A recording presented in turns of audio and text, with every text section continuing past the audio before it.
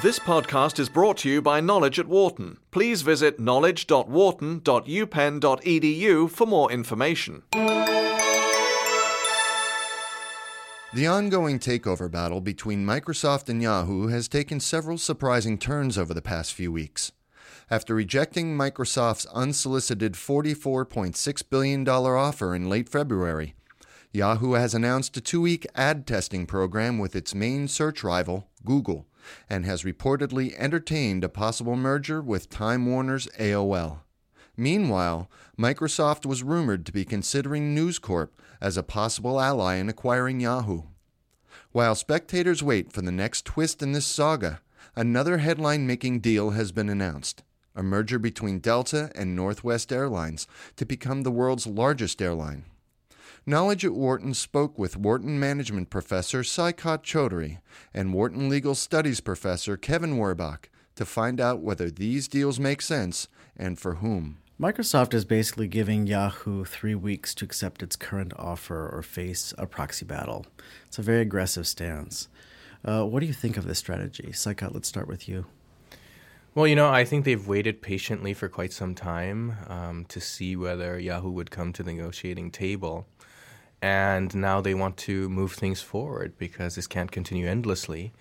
Yahoo hasn't indicated any positive inclination so far to come and negotiate. So they're just putting forward this step in order to make sure there's some resolution either way. I would tend to agree with that. I don't think Microsoft can sit around forever and wait for Yahoo's feelings to change or wait for something in the marketplace to change. This is a pretty major strategic deal for Microsoft, and I think at some point they need to signal both to Yahoo and its shareholders in the market that that's the way they feel about it, and they're going to go forward if they can and try and close the deal. By taking this tack, does Microsoft risk losing one of Yahoo's key assets, that is, its talented employee base? Well, I think that's why they were patient for so long, and they were perhaps overly cautious in order to allow for Yahoo employees to see that they're not taking a very aggressive approach. I think after a few months pass, everyone expects some movement to be there. I'm also not sure whether it's going to have a negative impact. I mean, you're absolutely right in that the sources of value are a lot in the people here as well as the customers that Yahoo has. But see, Yahoo hasn't performed up to expectations for some time now. And I would imagine that there certainly is a very loyal group of supporters who sticks to Jerry Yang no matter what. But then there's also a group which is perhaps a little demoralized given that they don't see much movement. And they may be willing to move forward in a deal as well and perhaps go forward with Microsoft. So I think it's the right move from that point of view. Yahoo's going to lose some important employees no matter what. I mean, these are people who don't want to work for Microsoft. They're people who think of Microsoft as the evil empire, and that has nothing to do with the nature of the acquisition, whether it's hostile or friendly. So I think, frankly, those people will leave anyway. At this point, if they want to close the deal, they need to go on with it. Kevin, how much at this point does it seem that pushing this deal through is a matter of ego for Steve Ballmer? I wouldn't say ego. I would say it's a very important deal personally for Steve Ballmer. He's not going to be running this company forever. Bill Gates has already stepped away recently from basically active involvement in Microsoft. Ballmer is, this is his last chance for a real signature move. He understands that the industry is changing. And so I don't think he had to make this deal, but I think once he decided that this was the direction they were going to go, it's his stamp on it. So I think it's not just a matter of ego. It's a matter of this is his last signature move in terms of how he's going to leave Microsoft, whether it's to Ray Ozzie or to whoever else comes after that. I agree with that. And I think that, if anything, Microsoft's been criticized for not taking more aggressive steps in the past to compete with Google and improve their presence on the internet and the web space and so forth. And so now they decided that they're going to do a very credible, serious move in that direction. So they're just moving it towards this logical conclusion. So I think it's about that. It's a very rational move, in my opinion, for them to do something. Because if you look at it, both Yahoo and Microsoft combined could actually be some force against Google in the internet, especially in the advertising space. And alone, they've been struggling for quite a few years now. Yeah, I mean, that's an important question in terms of just how successful the deal will be. But in terms of the Microsoft's approach, They're a very aggressive, very paranoid, but very calculating company. They don't do things just on emotions. They do things because they really feel like it's in their interest. Well, what do you think of Yahoo's highly publicized test of using Google's AdSense service on its site? Well, first of all, can you explain what they're hoping, what the actual test is, what they're doing with it, and sort of what they might hope to get from it? I'll let that first part go to Kevin. Sure. So both Yahoo and Google have services that monetize searching. They match advertisers who pay to be matched with people searching for different things on the internet. Google's search ad matching technology just works better than Yahoo's or anyone else's. It converts more. Advertisers like it better. Yahoo did a sort of crash course project called Panama to improve their service. It didn't really move the needle very much. So this is partly just trying out a different technology that everyone agrees is the gold standard in the industry. But obviously there's more to it than that in this current environment. Google is the competitor that clearly Microsoft is trying to buy Yahoo in part to compete against. So it's definitely also a shot across the bow. Yeah, and Yahoo's been trying to search for other alternative options in the last couple of months, ever since this offer came up. So they're still searching for that option. I think this is a tactic in that direction. Nothing has emerged very concretely. No white knight has emerged, or the alliances seem unlikely. But nonetheless, I think this is a credible signal that they are looking for exploring other opportunities. And perhaps even hoping that this might increase the offer a little bit from Microsoft to make a convincing case. Let's look at some of the other deals that are reportedly under consideration. Yahoo and Time Warner were reportedly talking about folding AOL's internet operations into Yahoo. Would that make sense? I don't think it would be a more attractive option. I think it's a way for AOL to survive in that space, but also for Yahoo to stay independent. So if you think about options where Yahoo would be able to remain independent, that's something which can be taken fairly seriously and looks quite good. But if you don't agree with the basic premise that Yahoo can survive on their own, then I think the Microsoft offer looks much more attractive. Yeah, and Yahoo's view all along has been Microsoft undervalues the company, and it still has a lot of legs as a going concern, as an independent business. So I think Shaikat is right. AOL and some of the other rumored deals, getting News Corp involved, even the partnership with Google, are all ways that don't involve submerging Yahoo into a larger entity as the Microsoft deal would. Can we talk a little bit about Microsoft, this rumor about Microsoft teaming up with News Corp? What's that all about? Shaikat, do you want to? Some sort of joint offer, joint bid in the works, perhaps to sweeten it for Yahoo, or maybe to help with the financing of the deal. I think honestly it would be very complicated. Not perhaps to pull off from the point of view of striking a deal, though that is one consideration, but especially how would the post-acquisition arrangement look like? I just am not comfortable with the idea from that point of view. How would News Corp then think about this? Who would own which piece and manage and influence what piece? I think it's a constellation which was thought about to perhaps make it more attractive or help perhaps increase the bid, but it would be very complicated to implement. Yeah, Rupert Murdoch has a tremendous track record of basically injecting his company in a very effective strategic way into basically every aspect of the media landscape and every key transition. And so they're very savvy and very smart. They have some real important assets. I'm also not clear that that would make sense for either Microsoft or Yahoo. But we have to remember we're at the sort of mating dance of the dinosaurs here. These are all the big players, see assets in play now that are valuable to them in the future of the digital economy. So pretty much everyone is mobilizing to get into this fight. Would the complexity of these deals be a severe handicap to the merger should it go through?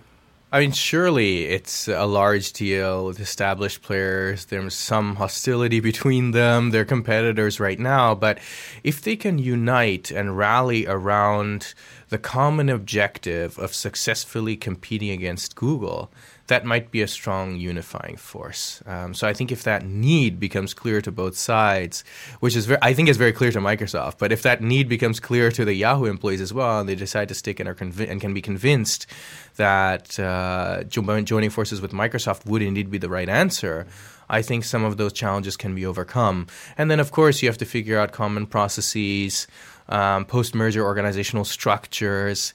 In that, I actually see an opportunity, because Microsoft could actually open up a strong presence in Silicon Valley should they choose.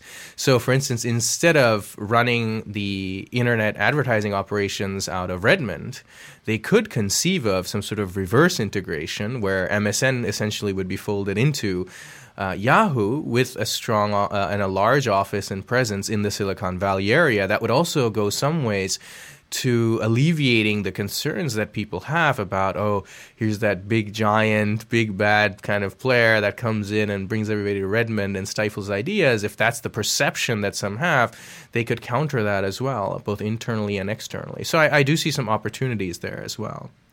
Yeah, I don't really think any of that ultimately matters. I think that both of these companies face a fundamental challenge that the industry is going through a transition, and they're stuck on the outside chair and musical chairs. Microsoft is a software company. Yahoo is basically an online new media company. And the world is moving to web-based services, basically the place where Google right now is at the center and dominating. And they're both smart companies. They have smart executives. They understand that. That's, I think, part of the reason that this deal is being bandied about. I don't think the deal solves that problem. I think it puts two companies together that have some complementary assets. And absolutely, there would be smarter ways to do the integration to take advantage of it. But fundamentally, I don't see, no matter how simple or complex it is, how this deal gets the merged company to a point where they can really compete effectively in this new world. So if you were Steve Ballmer, what would you do, Kevin? Well, I would certainly call the Wharton School first and ask for our advice. But no, to the extent that he has made this call, and who am I to second guess Steve Ballmer? He's a brilliant, extraordinary business executive. If they've gotten to this point of feeling that they need a Yahoo, that they've taken a look internally and said, we are not going to make this transition from being a software company that builds packaged software and operating systems into a web-based services company, because they've really been trying. If the conclusion internally is we couldn't get there alone, then by all means, go for it. I mean, Yahoo is probably their best chance to actually change things, even if outsiders like me are pessimistic they'll get there. Go for it, give it a shot. I agree. I mean, I think that Microsoft needs to do something in order to strengthen its presence in that area. This represents a fantastic opportunity. They've started it. So I think they should, also for reputation's sake, given that this is quite a rational move for them, I think they should move towards its logical conclusion. So let's flip the question. So if you're Jerry Yang, what would you do in this case? Try and squeeze out the best offer possible. I think that he's doing some good tactical moves, but I would start sending a few feelers out because at some point your own stakeholders, and I'm saying not just shareholders, but also other stakeholders such as some employees, might begin to question why you're not, trying to at least extract a good offer in the absence of alternative offers, and also the fact that this does represent a good premium and a very good opportunity. I would start doing it, but of course you play the tactical game in order to squeeze out the best value that you can and move towards whatever valuation they think is fair for their side. I think that's right. He's in a very tough position. Look, he co-founded this company. It's an extraordinary entrepreneurial success story. And yet he's got to see the writing on the wall. And I don't think anyone Yahoo is still a growing, profitable company, has a lot of incredibly successful businesses, tremendous number of users and so forth. I think it's been enough time over the past few years to suggest that it's going to be hard for them to just pull out of the slide that they're in on their own. And so it's a difficult thing, I think, both personally and as a leader. But I think he needs to make that transition, whatever the outcome is, whether it's Microsoft or something else, that helps the organization understand that. So how do you think this is going to play out in the end? I think Microsoft wins in the end. Is they're relentless, and again, I can't think that they've come this far without having made the decision that this is a bet the company deal. And if that's the case, they're not going to give up until they win. I agree. I think that's going to be the outcome, that Microsoft buys Yahoo. Great. Well, let's turn to another merger that's making headlines, the one between Delta and Northwest Airlines. Does this merger make sense? I'm happy to see it finally materialize. And the reason is these airlines have been struggling for some time. And, with the oil prices being as high as they are, they have to try and extract synergies on the cost side in order to go anywhere. And I don't see oil prices coming down substantially. So I think this is a new reality they have to deal with. The reason I like this particular solution with Northwest and Delta is also because it's clean from the point of view that it's within an alliance. And the complementarities are fantastic. Delta has a strong franchise in Latin America, and more recently they've built it up in the Atlantic routes. Northwest is strong in the Pacific routes. So from that point of view, I think they fit well together. I think this will also lead to further consolidation, but we can talk about that a little bit later. Sure. Yeah, I don't have much to add to that. I'm not an expert on the airline industry per se, but I will say it is another industry where scale matters, probably even more so than in technology. Scale is very important in the Microsoft Yahoo deal, but with airlines, there's just such extraordinarily high fixed costs. I mean, as Jack, I was saying, the fuel and the planes and so forth, that typically an effective merger can actually create some economies of scale. So that said, can we expect other mergers from the big carriers? I think so. I think what will happen now is that others are not going to sit back and watch them be the largest carrier or potentially reap rewards. Now, of course, these integrations are going to be complex because unions are involved and so forth. But I think the next one that probably might occur is something like United with Continental. For similar reasons, Continental's built a bit of an Atlantic franchise. They have an East Coast presence. They have a bit of Latin America. United is stronger on the West Coast and has done some more on the Pacific routes. And in that case, it might work nicely because Continental could then come into Star Alliance. Because unlike Delta, they're not a founding member of SkyTeam. So they could come into Star Alliance, which would work very well. They'd be welcomed because Star Alliance, and especially Lufthansa and the others, have really been looking for a New York area hub. So that would work. Then the question, though, becomes, if that were to happen, I mean, this is all hypothetical, then will American Airlines sit back, having been the largest carrier, or will it try and do some kind of smaller deal, like U.S. Airways perhaps? But, a lot of this is also subject to regulatory approval. So it's not as though these are going to sail through automatically. It'll take 6-8 months to get them approved. And there will be some redistribution of hubs and assets and routes and so forth. So we kind of have to see it collectively. I think what they'll do is basically a few of these will be announced, and then it'll all be evaluated together to try and optimize on a macro level. Yeah, the antitrust review is going to be very significant because this is already an industry that's consolidated a lot, and I agree, it's potentially going to consolidate a lot more. And that involves law, but also politics. So it will depend almost certainly who's in the White House next year and what the posture is of their Justice Department and which deal goes first. So a lot of that is hard to read right now. Obviously, we have a presidential election coming up where the outcome will have a significant effect here. It's hard to see all the deals going through. On the other hand, to the extent a major deal like the Northwest Delta one goes through, and again, I'm not an expert per se in this area, but it sounds like the expectation is that it would, then it's harder every step down the road for the Justice Department to say this next deal is that much worse than the previous one. Even if you look back, and it wasn't that long ago that we've had airline mergers scuttled because of regulatory review. Now, this merger announcement came after 4 of the smaller airlines shut down. So are we going to see a lot more fallout, among the smaller discount carriers, do you think, Saikat? Yeah, it's hard to say what their posturing will be. I do think, though, that everybody's struggling a little bit, so they'll have to consider these things. But I primarily see the cost bases of the full-service carriers being the ones which are most challenging, and they're the ones who are facing competition from the low-cost airlines. Mm-hmm. So most of the activity will be there. But, yeah, I mean, they can start considering options for themselves amongst the low-cost carriers, but there aren't too many opportunities left there, as you're alluding to. Some of them have folded. So it's hard for me to predict what will happen on that front. Yeah, I'm thankful I'm not in the airline industry. You can make a lot of money in good times, but it is really challenging, and it's hard to see it getting less challenging going forward. And is fuel the major impediment right now, would you say? Or are there other issues that would drive consolidation or some of these closings? Labor costs were the other issue, but I think after everyone went through bankruptcy protection, they worked on that angle. Right now, fuel is has become the largest cost for these airlines. Yeah.